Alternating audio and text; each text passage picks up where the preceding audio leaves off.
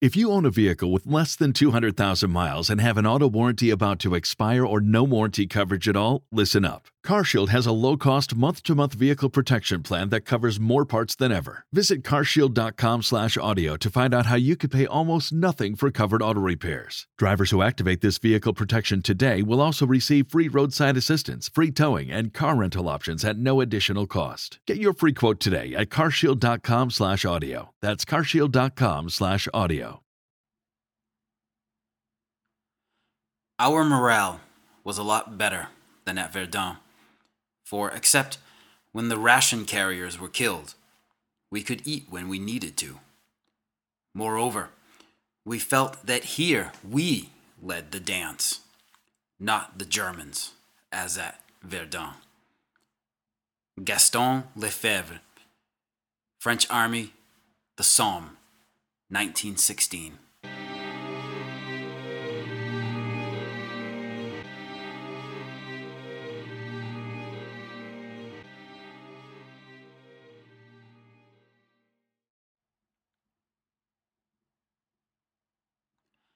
Hey folks, welcome to the Battles of the First World War podcast, episode 17, The Somme, The Grind, part 2.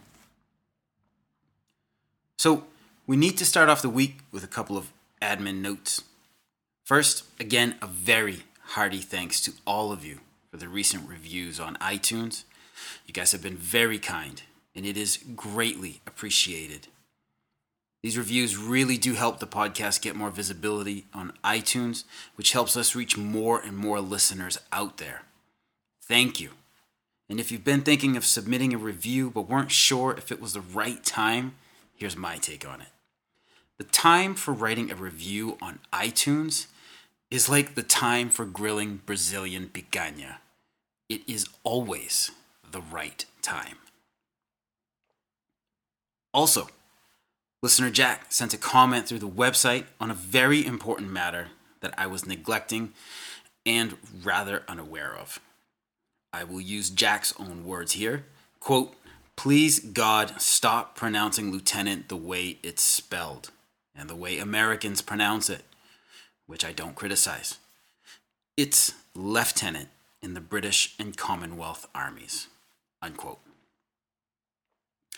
So, this is really one of the best emails I've received in a while, and I really do apologize, as I have been totally blanking on that specific pronunciation of the word.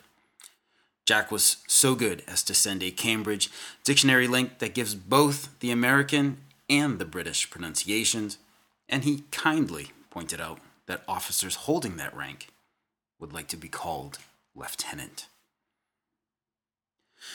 I really do appreciate these reminders and corrections. I believe that a huge part of telling history here on the BFWWP involves getting the names and pronunciations down correctly.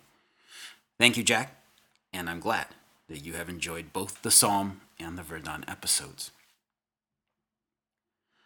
I also want to give a shout out to the World War I Diggers Stories podcast.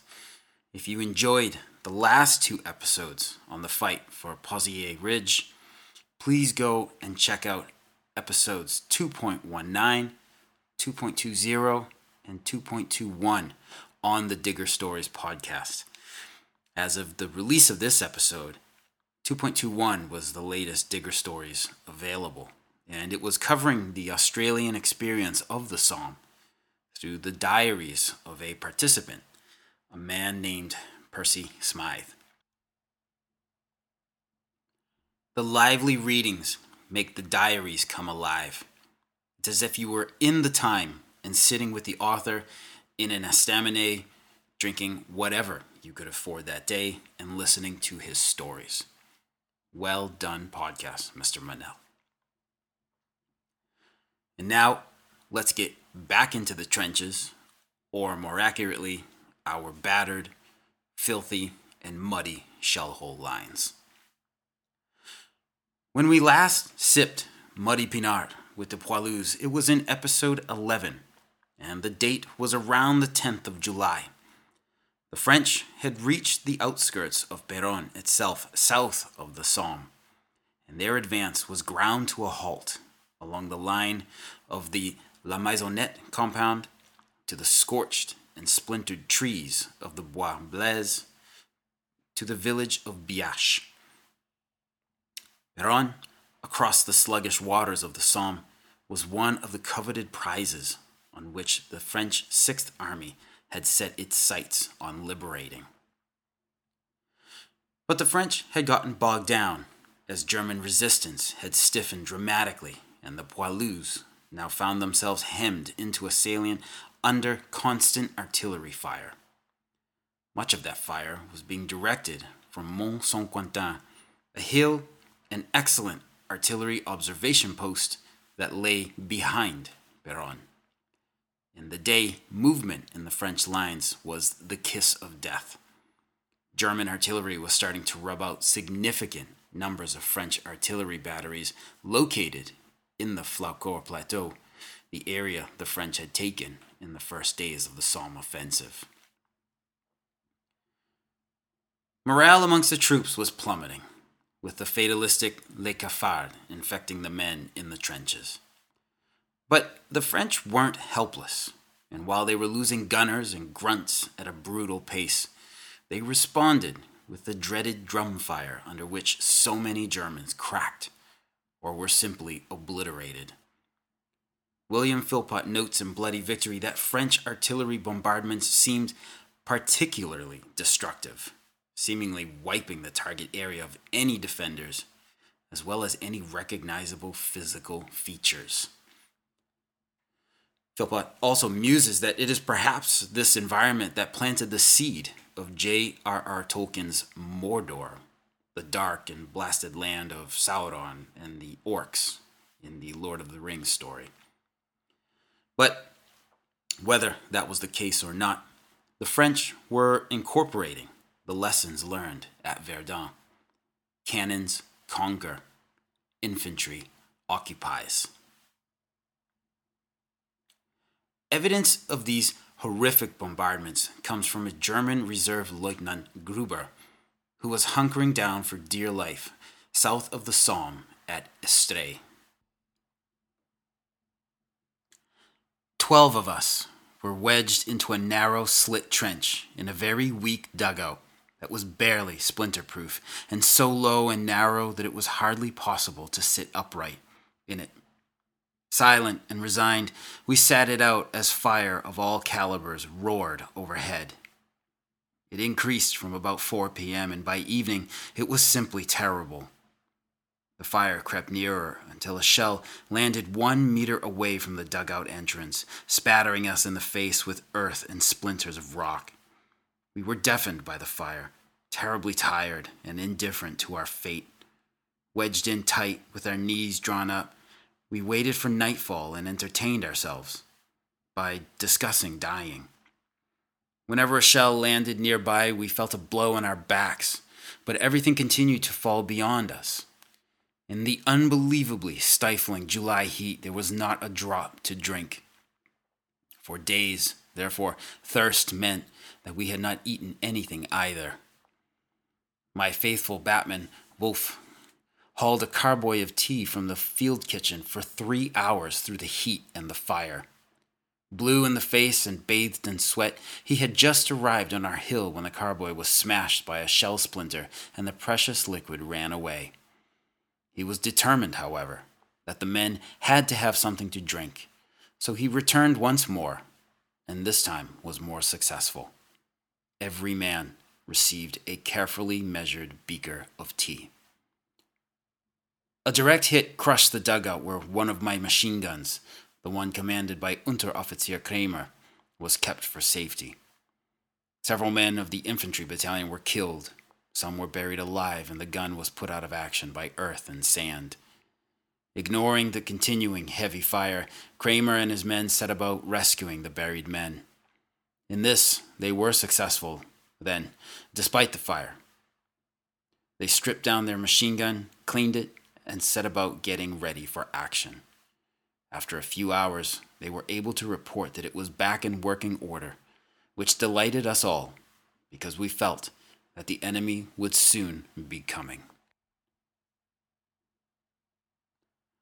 The French Sixth Army, under the gruff and no-nonsense General Fayolle, pressed on.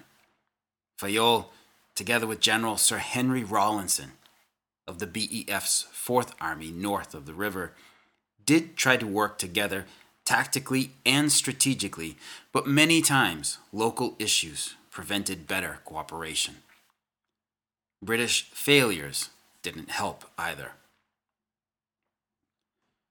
The French army was simply more advanced in terms of infantry tactics and infantry artillery coordination needed for this particular type of warfare. They damn well should have been too. Since 1914, France's military leadership on the whole had been wasteful of its men's lives, so they should have something to show for it. Tactics at Verdun were developing new methods of infantry warfare. Lessons were learned from the elite German Sturmtruppen. But the French were also putting into effect the use of highly mobile groups of specially trained infantrymen. The biggest tactical lessons being learned was that of infantry-artillery coordination, in particular the use of the creeping barrage. The British were beginning to use it in a rudimentary way, as we saw the timed lifts at Pozières. But the French were going all in with it. The artillery blasted and burned away resistance just ahead of the assaulting poilus, and it was by and large working. Gone for the most part were the days of mass human waves and reckless assaults. The French watched British infantry attacks with continual eye rolls and the disgusted shaking of heads. But while Fayolle and his French Sixth Army were determined to keep pushing on, the Germans were ever active. They delivered a stinging setback in the form of a counterattack aimed at the ruins of Biache village across the Somme from Péronne. During the attack on the 15th of July, half of the village fell back under German boots. Over the course of the next few days, the rest of Biache, the Bois Blaise, and La Maisonnette were all torn from Poilus' dirtied and bloodied hands in bitter fighting. Fayolle countered the local German successes with an attack south of the Somme, from Bar-le to Vermandovier. Pushing on these villages were the 1st CAC, colonial troops, and the 35th CA. The 16th DIC, Division d'Infanterie Coloniale, would strike at Bar-le, while the Frenchmen of the 35th Army Corps would assault Soyecourt and Vermandovier. It was another bitter and grueling fight. The men of the 16th DIC were exhausted, having been in the line under constant shell fire for days already. These unceasingly tough colonial troops sliced through the thinly held German front line only to be massacred at the second trench line. 35th Corps d'Armée's attack failed, with Poilus grinding forwards to take half of Soyecourt and the nearby Bois Étoile. Progress on the Somme was bogging down, but it was continuing. The German General von Gallwitz, commanding south of the river, was throwing in his men in small detachments in order to drag out the defense of the battlefield and wear out the attackers. Of course, he was wearing out his army as well. On the other side, Fayolle knew this, but also knew that the Somme was too big for just his 6th Army. Shouldering the line to the south was General Joseph Alfred Michelet's French 10th Army. They now came into the fight and extended the battle front all the way south to Chilly. The 6th Army was starting to show the strain of weeks of intense battle. Indeed, the men of the French army were beginning to show the strain of weeks, months, and years of war. Ominous events occurred. At Biache, a French counterattack by the 2nd Division d'Infanterie Coloniale, failed with heavy casualties. When alerted for a new attack, a battalion of colonial troops refused to march to the front line. They didn't want to be killed for nothing. A few days later, another infantry company did the same thing for the same reasons. This collective refusal to serve was new, and it was incredibly dangerous. For now, these incidents remained the only ones, but French officers were on alert. Somme offensive ground on. On the German side, the battle claimed another artistic voice, that of Reinhard Sorge. On the 20th of July, Sorge was severely injured in an accident involving grenades just behind the front line at Ablaincourt, south of the Somme, and he died soon after. Reinhard Johannes Sorge, the middle name, a cognomen taken as proof of devotion to John the Baptist and Roman Catholicism, was already a name in the world of German expressionism. In 1912, at just 20 years old, Sorge had won the Kleist Prize for the play he'd written a few months earlier, named Der Bettler, or The Beggar. When the war started, Sorge was on his way to becoming a priest, having had a deep mystical conversion to the Catholic faith a couple years prior. Young Reinhard had declared that, quote, "My pen has been and forever will be only Christ's stylus until my death," unquote.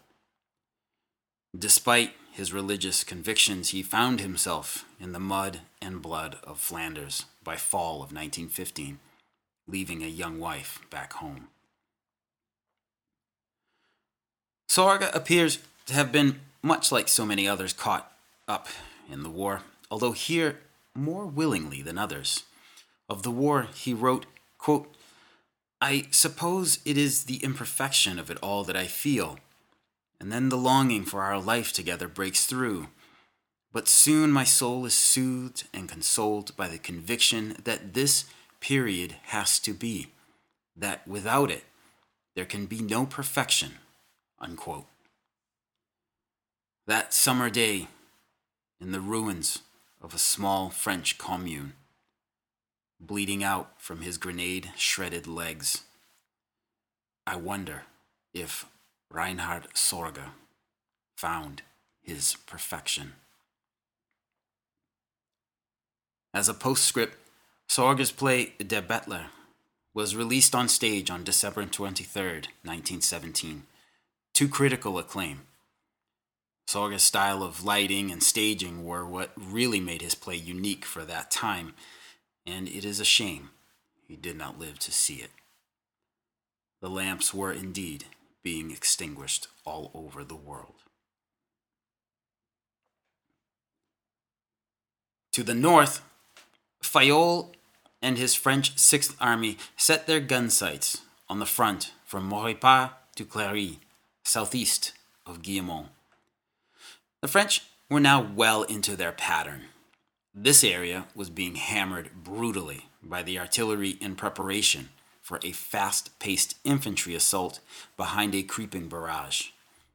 After the assault and, if successful, the capture of a targeted position, the key consolidation phase would begin so the poilus could withstand the mandatory counterattacks by the Frenchwein. Once those were machine-gunned to the plowed ground, there might be local attacks needed to secure a solid jump-off point for the next big attacks. Once all that was done, the guns would kick into high gear and start pounding the Germans out of existence again. The 7th Corps d'Armée, under the gaunt and bony-faced General Georges de Bazeilles, took over north of the Somme. After a crushing bombardment, Frenchmen of the 153rd and 47th Infantry Divisions rushed for the trench line at the bottom of a steep ravine, the first step in clearing the way to Maurepas. The men of the 153rd made it, but in the center, the men of the 47th DI fell victim to heavy fire. On the left, west of Moripa, a British supporting attack on Maltshorn Farm failed. The fighting was brutal, as attested by German Oberleutnant Dayer, who was captured at Moripa by poilus of the 153rd. Quote, "After midday, we came under drum fire from all calibers of high explosive and gas shells. In a short while, we suffered heavy casualties. My dugout was quickly filled with dead and dying men. The enemy attacks in dense waves. I counted at least 10 of them at 50-meter intervals. After a short but heavy pounding with mortars, they quickly overran the 9th Companies of Bavarian Reserve Infantry Regiments 22 and 23. To our front, the first wave closed to within 50 meters, but was halted by our heavy fire, flooded to the rear, and disappeared into shell holes.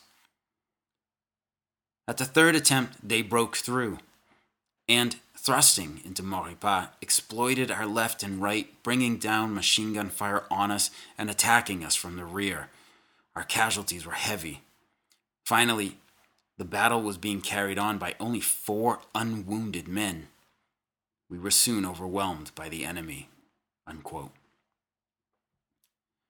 Over the next days, the 47th Division slogged its way forward and took the ruins of M, a village on the north bank of the Somme. The front line had moved forward about a kilometer. It was progress, slow and expensive in casualties. Rain now came down on the Somme, turning everything into a muddy morass. This is a key detail that I happened to leave out of the Pozières Ridge episodes, and for that, I sincerely apologize. The next attacks came on the 30th of July, with the 20th Corps de Fer, the Iron Corps, taking over for Basilaire's 7th. The elite 11th and 39th DIs were back, and they went over the top after days of rainy setbacks and interrupted artillery bombardments. But they walked into a mess. They attacked in heavy fog, which kept Allied planes out of the sky and made ground visibility difficult. They also attacked an enemy who was spreading himself out thin and over a wider area. The Germans were rapidly adapting, keeping their frontline trenches lightly held and putting machine gun teams in shell holes between trench lines. This made it harder for the artillery to target an entire area where small groups of men huddled for their existence in the bottom of watery and body-filled shell holes. These conditions led the poilus of the Iron Corps to run into crisscrossed streams of bullets and a hailstorm of counter-barrage fire. The attack gained no ground whatsoever, with the surviving poilus having to crawl back to their jump-off trenches. More French troops were called into the Somme battlefront. Over the next days, 2 more army corps marched into the front line. With the pressure off Verdun, more artillery was transferred to the Somme, and French gunners wasted no time in putting out devastating counter-battery fire as deadly as what they received. German artillery units were known to operate at 3/4 or 2/3 strength regularly, as guns and their crews were being taken out all the time. The French kept pressing on throughout August of 1916, much like their British allies to the immediate north, but with the difference that they were somewhat successful. While the BEF hammered away at Delville Wood, Pozières, Highwood, and Guillemont, the French were at least pushing the front line forward over the broken corpses of the enemy. In the French sector, there was a redistributing of boundaries, with Fayolle taking all operations north of the Somme and Michelet taking all operations south of the river. Between the 1st and the 11th of August, the French 6th Army scorched and scoured its own homeland with a terrible rain of iron and steel, clearing the M Plateau and Monaco Farm along the Somme. By the 12th of August, the German second line and the western half of Maurepas village had also fallen to grim-faced, mud-covered, and haggard poilus. To the west, Guillemont held out against British efforts to take it. And we'll be there soon ourselves, so keep that name in mind. The Battle of the Somme was fully underway. This is not to discount any action up to this point, and it is most certainly not to dismiss or lessen the British Empire's monstrous losses of the 1st of July. But the rhythm of this 141-day battle was that of constant gunfire, of long lines of men marching towards the fire and smoke and rumbling earth, of thinned ranks of ghosts returning, of dark storm clouds and mud-choked roads ill-suited for so much traffic. As a French officer was quoted in Philpot's Bloody Victory, all of this was supported by, quote, observation balloons, munitions dumps, camps of prefabricated Adrian barracks, altogether indicative of long preparations, a business mounted deliberately like an industrial effort, nothing improvised, every possibility anticipated. The front seems to work like a large factory, following a plan no one can derail, unquote. This offensive was indeed mounted like an industrial effort. The killing was on such a scale that it certainly made for its own industry, and its monthly reports were glowing. Between July and August, the British Expeditionary Force would see losses of over 250,000 men, with the French army taking some 65,000 casualties. The Germans would lose around 170,000 men in this same time frame. At this point, the front line had shifted but a couple of miles in one side's favor. But the purpose of the Somme, the brutal gutting of the German army's manpower, was beginning to tell. Morale was on the decline in many German units. I hope the cruel war is approaching its end, for one no longer has any heart for this sort of thing, noted a German soldier. But while morale may have been on the decline, for now, the Germans held on. All right, we'll leave it there for now. Next time, we are going up to a very high wood, I promise. So, questions, comments, or concerns, please don't hesitate to contact me at verdunpodcast@gmail.com or hit me up on the Twitter at WW1podcast. You can also go through the website, firstworldwarpodcast.com, or the Battles of the First World War page on the Facebook. Thanks again for the reviews, and thank you as always for taking the time to listen to the BFWWP. Talk to you again soon. Take care.